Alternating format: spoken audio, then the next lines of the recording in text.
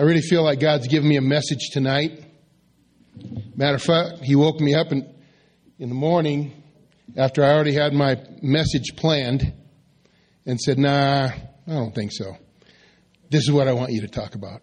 And I'm like, dang it, you do that every time. What's going on with that? So anyway, if somebody wouldn't mind just saying a couple prayers for me,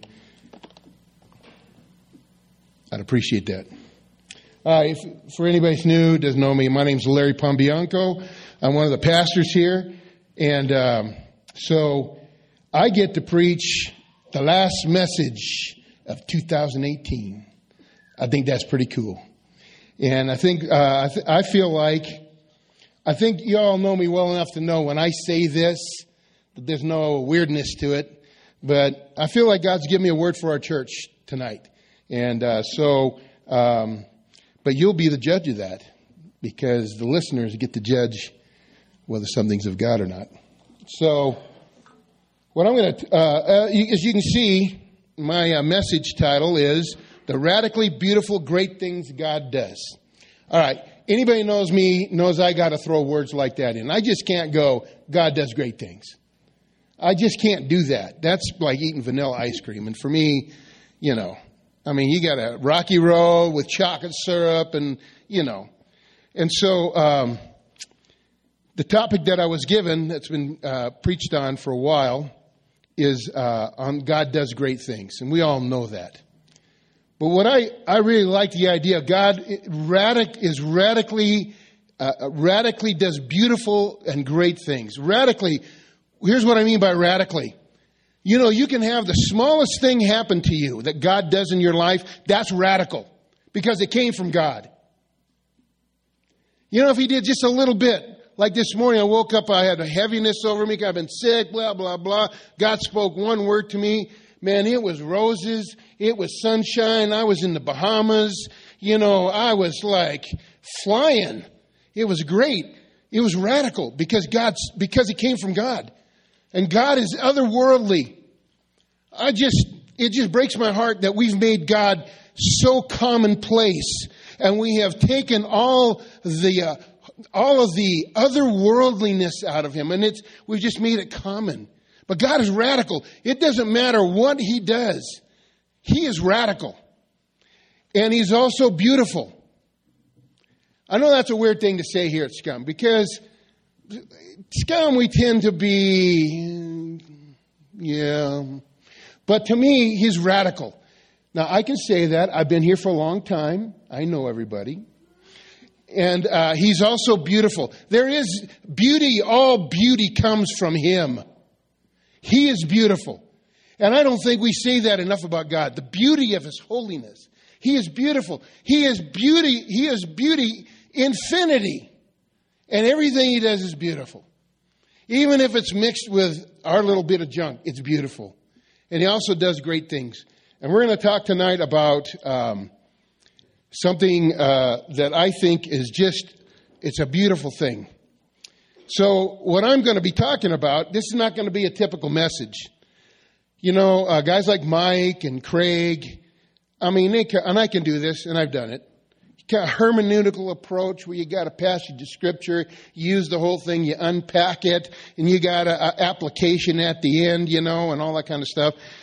Tonight, it's not going to be quite like that. What I hope that'll happen tonight is that you look at me, because I think I'm the oldest guy here. Steve, am I older than you? No. Steve, my friend Steve's 1 year older than me. As far as our church goes, I'm the old guy here. And I hope you look at me tonight as your brother in Christ. And I hope you look at me as like a father in the faith or an uncle or that funky uncle they let up front every once in a while. Just somebody there's nothing official about this. But I just want to share something that's actually been in my heart for a while, and then God released me to share it.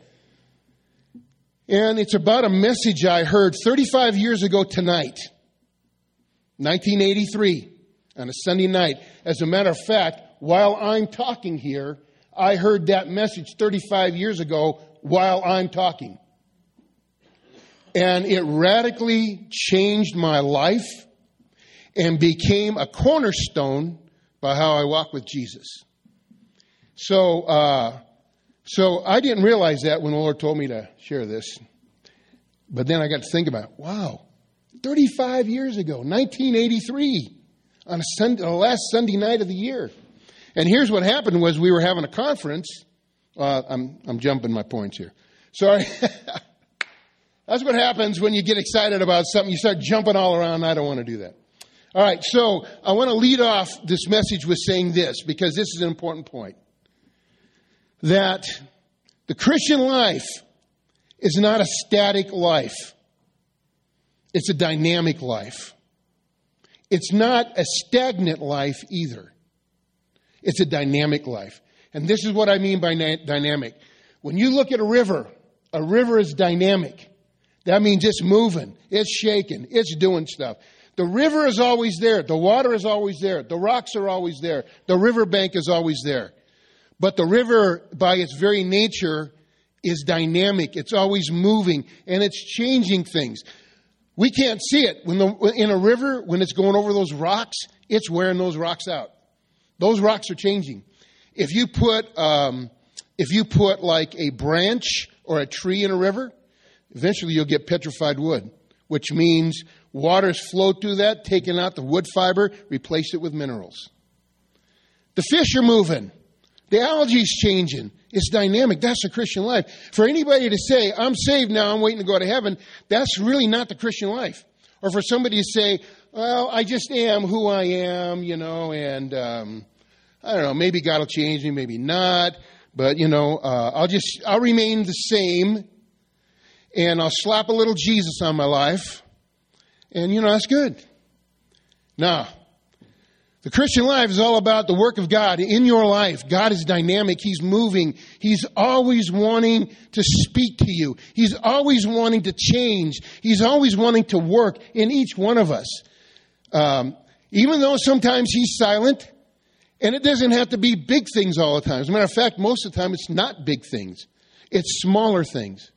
But God has done it. And the Christian life is a dynamic life. It's not static.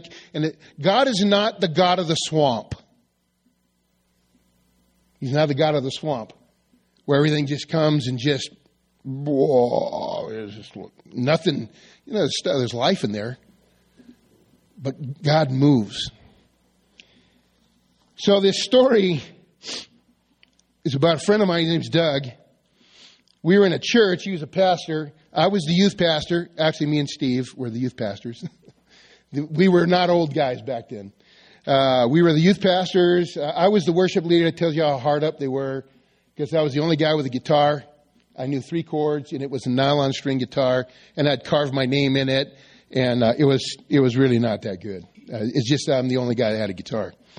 And anyway, we did that. We liked doing these little conferences, church conferences at the end of the year. So it was like pretty typical stuff. Friday night, Saturday morning, Saturday noon, Saturday night, Sunday morning, Sunday night. So we were at the end of this conference, and we just I really enjoyed doing that, because it seemed like God always spoke to us through those things. Now, you got to remember about me that I have always been, since I met Jesus, it was like a bullet shot out of a gun. Now, I wasn't always moving fast, but ever since I met Jesus, it's been on like Donkey Kong. I mean, I was on fire. I was a seeker, and I can't say that I made it that way. It's the way God did it in me. From the day I met Him in July of 1969, He set me on fire, and I'm still in flames. I feel that way. Even when I was sick this week, I could feel the fire of the Holy Spirit. Even when I was preparing for this, the fire of His Spirit was flaming up in me. And I've always been a seeker. I always wanted to know more about the Word. I always wanted to be with Him. I always wanted to be in His presence. I wanted to lead people to Christ. And it wasn't a manufactured activity for me. It's just the way it was between me and Jesus. And I can only give Him credit for it. I couldn't manufacture that. So I'm saying that because in this conference meeting, 35 years ago tonight, this guy, Doug, he shared something. I'd never heard this in my life. Where did that come from? And here's what he said. He had been talking to a guy who was like a mentor to him. And this mentor asked him this question. Are you ready to invite a deeper work of the Holy Spirit in your life? You could have knocked me off my chair when I heard him say that. I'd never heard that before. I'd never even heard the word deeper. But he said the guy invited him. He said, are you ready to invite the Holy Spirit to do a deeper work in your life? Well, and he was challenging our church. You ready for that? I'm like, heck yeah. I don't know what that means, but my spirit leapt within me. And so I did that night. 35 years ago tonight, I did. My life hasn't been the same since. And it's become a foundational prayer for me and a foundational principle. Well, January rolls around. That was 1983.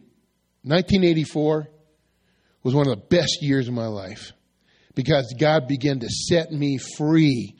The work of His Spirit began to unload things that I carried in my heart that were not good. And I began to find freedom in Christ. At that point in time, I didn't even know you could have freedom in Christ. And God began to unload me. The whole year, 1984, was a year of that deeper work. If you can imagine an old-fashioned plow being set real deep in the soil, and then that mule just hauling out and just digging that soil up really deep. That's what was going on with me all of 1984. And I began to learn the principle that when God wants to do something new in your life, He extends an invitation. And it's not always worded like I'm saying it. There's nothing special in the way I've worded it. It's just the way it came across me. And tonight, I feel like God wanted me to ask our church, are we ready for something like that? It's real silent. Are we ready for something like that? Are we ready for God to do a deeper work of His Holy Spirit in our individual lives and in the life of this church? Are we ready? And here's the context for me, is I believe that we're coming to the end of an era. Scum turns 19 next year. February, yeah. Mike, the founding pastor, is no longer going to be a pastor here. Now, you could say, well, that just means we're changing people, blah, blah, blah. But I got to tell you, in my heart, what resonates in my heart, I've been one of the pastors here for a couple months now, helping out. But I've been here for 6 years, and I got to tell you, I knew a day would be coming when something like this happened, when Mike would be, nobody told me anything, I just knew. Eventually, Mike would move on, and God would be ready to do something new in our church. Not because Mike's gone, because Mike has done a fantastic job of raising up this punk rock church. Nobody else in the whole state ever took on a job like this. Scum of the Earth Church was an anomaly, in the best sense of the word, to most all other churches. Bunch of punk rock kids that just didn't want anything to do with staid Christianity because they got kicked out so many times. Mike took them on by invitation of the Holy Spirit. And He raised up through him and through the leaders. Actually, it was Five Iron Frenzy. Him and Five Iron Frenzy were the leaders, unless there's somebody I'm leaving out that I don't know about. And through the leadership, he's done a wonderful job. But God spoke to him 3 years ago, said this church does not need a 65-year-old pastor. So it's all coming down to it. So in my mind, we're moving into a new era, not a new season. A season is to last a little while. An era is a long time where major stuff gets accomplished. As we're going to be going through changes here. The real change is not this. The external stuff, Mike's this, blah, blah, blah.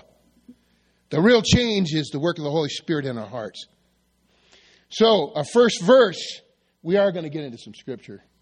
That was a long introduction. First scripture, Revelation 3:20.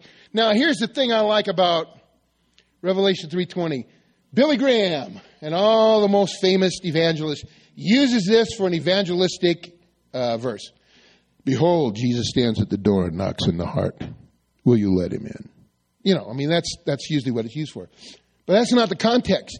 The context of this verse, we'll read it in a second, is it was written to a church. And the name of the church was equal to the city, Laodicea. They had become a lukewarm church. They become stagnant. They become static. They were in love with their wealth. They were in love with the things that they had. And in a sense, Jesus was on the outside of the church. Now, that doesn't mean they kicked him out. And it doesn't mean he wasn't in the church, because you can't call a church if Jesus isn't in it. It was more of a metaphorical thing. And here's what Jesus says. Behold, I stand at the door and knock. The door of what? The church. Not the building church. So that's the scum of the earth door right there. That's our door right there. Not the building. The door of the actual church. The people. Behold, I stand at the door and knock. If anyone hears my voice and opens the door, I will come into him and dine with him and he with me. Actually, the word dine there means like buffet party, dudes. That's what the word dine. It's not like, oh, let's sit down and just like, let's have, like a couple of enchiladas. Although I'd like that, Let's have some chips and guacamole. No, I mean, he's talking about load the thing up and let's just pig out. That's basically what that means. He means the word feast. Here's the interesting thing. He said, behold, I stand at the door and knock. If anyone hears my voice, what's the knock? The knock is his voice. That means God was speaking to that church. You guys believe? Oh, now I'm getting into my Pentecostal preaching. Sorry. Almost did one of those things I hate doing. You guys believe that, Baba? Sorry, I almost did that. I do believe that God speaks to churches. The Spirit of God speaks. And what he's saying here, the knock on the door was the voice of God knocking on the door of that church. But here's what he says. He's knocking on the door of the whole church. But he said, if anyone hears my voice and opens the door. Now he's referring to individuals. That's why the voice of God speaks to a church in a corporate fashion. And he also speaks to the individual hearts. That's what this verse means. God is on the outside trying to get on the inside. That doesn't mean that God isn't in the church. It just means it's metaphorical. He wants to be more in. I'm knocking because I want to be more in. And the reason why I'm using this verse is I believe, you guys weigh this out for yourself. I believe God's knocking on our door. And you know what? He's done that before. I've been here for 6 years. I've been here at least through, trying to think, I want to be accurate here, 3 times where the church has shifted and changed. And God was knocking on our door. We responded and good things came out. At least 3 times. And so I think we're up against another time with the physical changes that we're going to be going through, because Mike is stepping down. That means a lot. But I think God's knocking on our door and he's asking, will you let me in? It's not that he's not in Scum of the Earth Church. I hope you hear me say that. It's just I want to be in more. And I want to, back in the day when people ate together, that means they were in covenant together. That meant they were having fellowship. That's how they were sharing each other's life, having a conversation. That's the invitation. So I always like that verse, and that's kind of a verse that expresses how I feel this is happening. And the idea, a deeper work of the Holy Spirit, means He wants to work on our hearts. God doesn't care that much for behavior. Ooh. Some preachers and pastors would go, oh, yes, He does. I was a youth pastor for 40-something years. Youth pastors always like to focus on behavior. Man, I wish I could get those kids to behave so I could give them the word. That kind of stuff. But God really cares more for the heart. When you look at the way Jesus preached and taught, and then the apostles that wrote the Word, they really focused on people's hearts. Because if you get the heart changed, the behavior will change. When you see people acting out, when you see people doing stuff, Christians doing stuff that, this is one of the things that bugs me. Maybe it's because I'm just old. I don't know. But when you say Christians are subscribing to, and they've been Christians for quite a while, but they're doing stuff that they know is not according to the Word. It's not glorifying God. It's sin. And they just kind of excuse it. Well, if you get the problem is with the heart. God wants to change the heart. So when we talk about a deeper work of the Holy Spirit, we're talking about the Holy Spirit getting in there. One of my favorite verses is, I believe it's Galatians. I should know. Galatians or Colossians. It talks about a real Jew is one who's circumcised in the heart. Think about what circumcision is. Ouch. Ouch. That means God wants to cut on your heart. He wants to cut on my heart. To take some stuff away. That's a deeper work of the Holy Spirit. There are some things that follow us that are not good for us. Lies. I was just talking with somebody before the service tonight. Talking about lies this person believed that are keeping this person from really following Jesus and experiencing His love in the best form. It's each one of us, it's different. Now we go back to Philippians.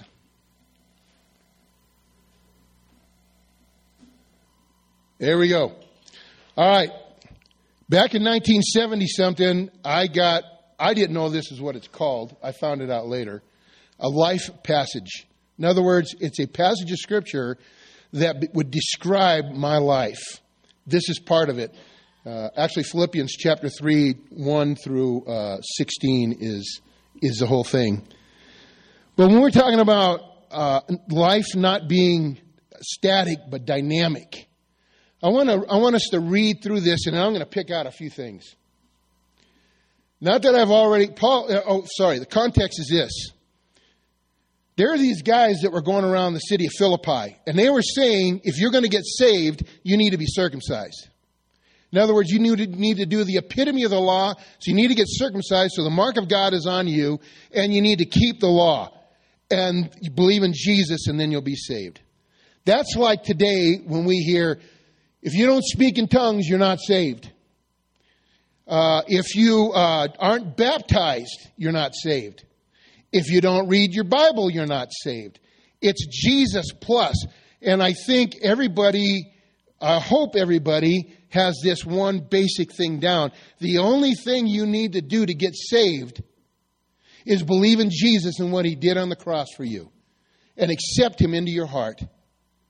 And believe that He is the Son of God and that He died on the cross for you. That's it. That's it. Nothing else. You don't need to go to church. You don't need to read your Bible. You should do those things. But you don't need to do that kind of stuff. You don't need to speak in tongues to be saved. You receive Christ, and that's it. Well, they were saying other stuff. So Paul was beginning to break down that whole argument. And then he ended it by these verses. And it says, not that I have already attained or am already perfected, but I press on that I may lay hold of that for which Christ Jesus has also laid hold of me. Brothers and sisters, I do not count myself to have apprehended, but one thing I do, forgetting those things which are behind, reaching forward to those things which are ahead, I press toward the goal for the prize of the upward call of God in Christ Jesus. And that thing's loaded. So I'm just going to point out a couple things. Because when we're talking about Holy Spirit doing a deeper work in our life, and that the Christian life's not static, but it's dynamic, here's some of the things that he's saying. Not that I've already attained. I haven't got there yet. Paul's saying, Paul was pretty mature at that time. He's probably going to die not long after that. And he's saying, at the end of, a big part of the end of my life, I have not yet got there. I'm not there yet. In the Christian life, if we ever get to the point of saying, I got there, I finally got it, you're going against what the Bible says. Paul says, I have not yet attained. I haven't got there yet. That means he's continuing to move on. He said, or am I already perfected? But I press on. That word press in the Greek, it means like an aggressive movement. It means like, it's not a saunter. It's not a kind of walking around. It's more like a mosh pit word is what it really is. I press toward the mark. It's an active word. It's one that says, I am not going to just sit there and let God do stuff to me. There's part of what I got to do some stuff. Then he says, that I may lay hold for that for which Christ Jesus has laid hold of me. He's saying, I'm laying a hold of Christ. He didn't say, I'm just going to sit back and let Jesus just douse me. Come on, Jesus, just douse me. I don't need to do anything. So, I laid hold of Christ. And likewise, he says Christ laid hold of him. It's a mutual embrace. That is the mystery of the Christian life. Yes, I need to do stuff, but in reality, it all begins with Christ laying a hold of me. He initiates. Anything I do is a response to his initiation. I was telling somebody today, if I get to the point where I make a decision that I have to do something that God wants me to do, I will just give credit to God that he already put the idea in my mind and then he's given me the power to do it. But I still have to do it. It's a mutual laying hold of. Brothers and sisters, I do not count myself to have apprehended, but one thing I do, forgetting the things which are behind. Part of the work of the Holy Spirit, in the deeper work of the Holy Spirit, there comes a point in time where we got to let stuff go. The Christian life is not Hoarders. You know the TV show, Hoarders? I can't even watch that thing. That is so sad to me. I just like, ooh, oh my gosh. So sad for those people. It just grieves me. We are not to be hoarders. Emotionally, psychologically, practically. Doesn't mean we can't have stuff. But this word is against that. There are points in time in our life where it's time to leave stuff behind. We got to let go of stuff. Now, when I say stuff, I mean emotional stuff. I mean psychological stuff, even spiritual stuff, even practical stuff. I'm telling you, I'm sitting up here and I'm blah, blah, blah, blah, blah, work of the Holy Spirit, blah, blah, blah. But I'm telling you, I'm not doing this to tell you guys what to do. God has already busted my chops. And I'm going to tell you one of the things I'm going to go do is, hopefully I feel good enough tomorrow, I'm going to order our storage shed because my wife and I have a dinky apartment. There's stuff that I've been holding on to of sentimental value because it reminds me of a rough period of time my wife and I went through. And those things at that point in time were like, they made me feel better. But I'm not there anymore. But in my mind, I'm just being honest with you guys. In my mind, I'm still attached to what we went through. And God's been convicting me, I got to let go. So I'm going to go there, and there's a big dumpster there. I'm going to get rid of a bunch of stuff. By the way, if anybody wants a really nice speaker system with those speakers on the poles, they're almost brand new. If you want them, we can't use them. Come and talk to me. You can have them for free. They're worth several $100s. You can have them for free because we can't use them. That's one of the things I got to get rid of. We got to let go of stuff. And I think as Christians, especially if you go through difficult times, we want to hoard. We want to hoard. And he says we have to forget those things which are behind. They're behind us. We can keep the memories. But the attachment can be devastating to us because it keeps us in the past. Now, only the Holy Spirit can tell us what to let go of. Only He can do it. Then it says, reaching forward to those things which are ahead. God doesn't tell you to let go of stuff unless He's got something ahead of you to go for. God is not an ogre. He doesn't go, all right, here's my list. Let's see. Here's the 18 things I want you to let go of. And by the way, you're not going to have anything good to replace them. God's never like that. God says, let go because there's good stuff ahead of you. Wouldn't you say that Scum's had a pretty good run? I'd say so. But there are things probably God's going to touch that we got to let go of.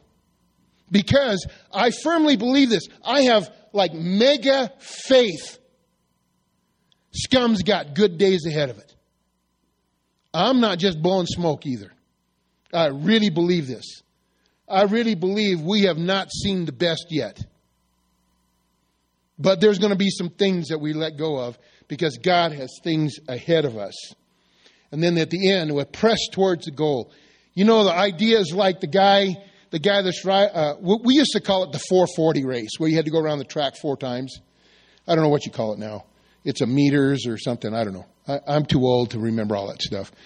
But it's like when you're coming around the final turn, and you know you're like third, but you know you got one last burst left in you. And I got to sprint so I can at least get second. It's kind of like that. And that means we don't manufacture it. It's a mindset that says when God calls us forward, we press forward because there's things to press into. But it has to be a deep work of God's Spirit. It can't be something we manufacture. That's why you won't see me up here doing an altar call. That's called manipulation. I won't do that. It's something we all have to figure out on our own. I'm not saying altar calls are wrong. I've done plenty of altar calls.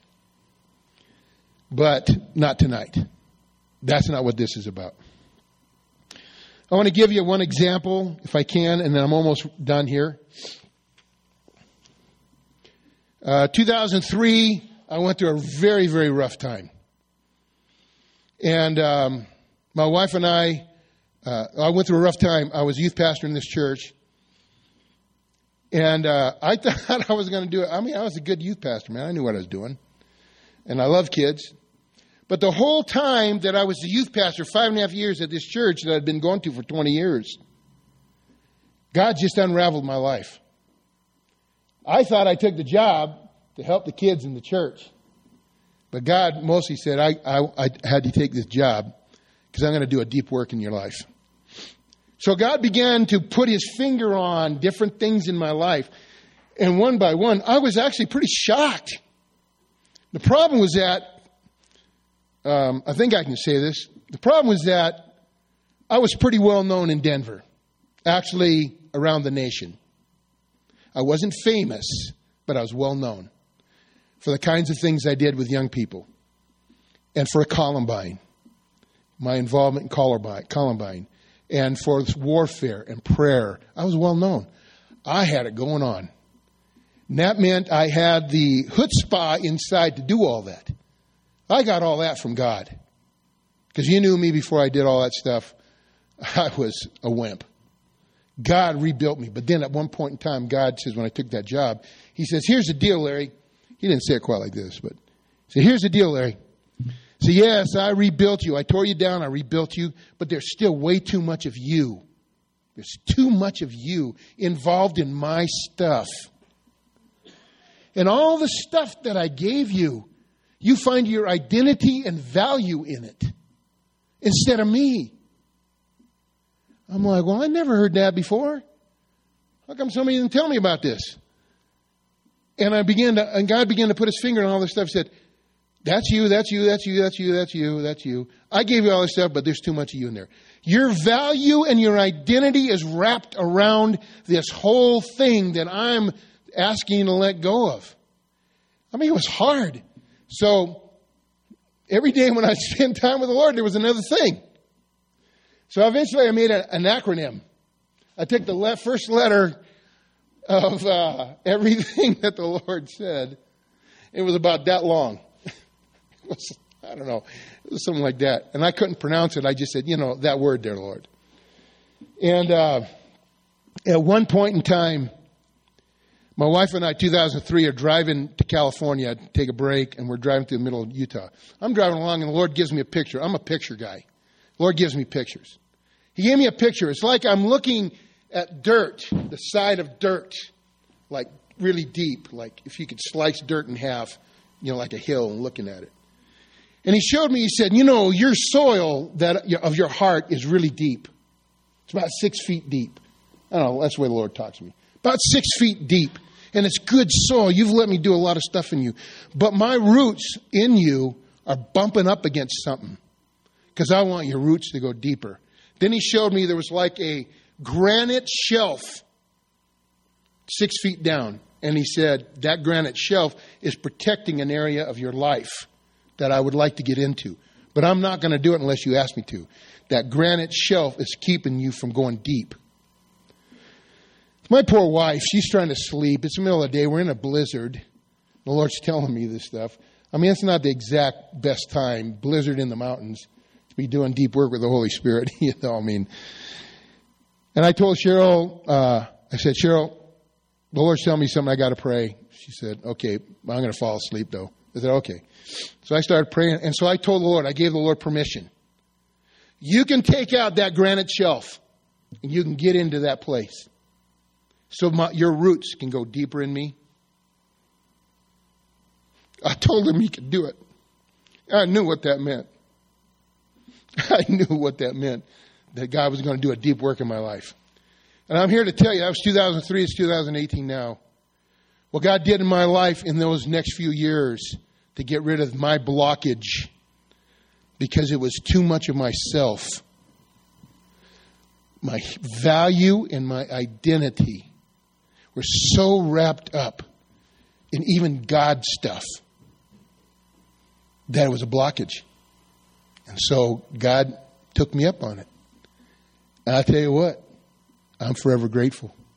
I will not regret that at all. Matter of fact, all the times the Lord has invited me to enter into a deeper work of His Holy Spirit, yeah, I balked, dug my heels in, threw a fit. It was painful. But I'll tell you what, as I'm looking back now, I never regretted. I'll tell you what a work of God like that will do is it will reveal the motives of our hearts. And most of us don't like that because it reveals the motives of our heart for selfish reasons that we have. So here we are. So my opinion, I think we're at the end of an era. God wants to start a new one. And He wants to start a new one by doing a deeper work in our hearts. So, application. You can tell I've been trained well. Now I have the application. There we go. Revelation 2:7. 7 letters in Revelation 2 and 3 were written to 7 churches. At the end of each letter, he said that. He who has an ear, let him hear what the Spirit says to the churches. The Spirit speaks to churches.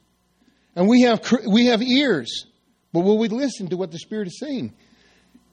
This is what Jesus is saying this. I'm quoting Jesus here.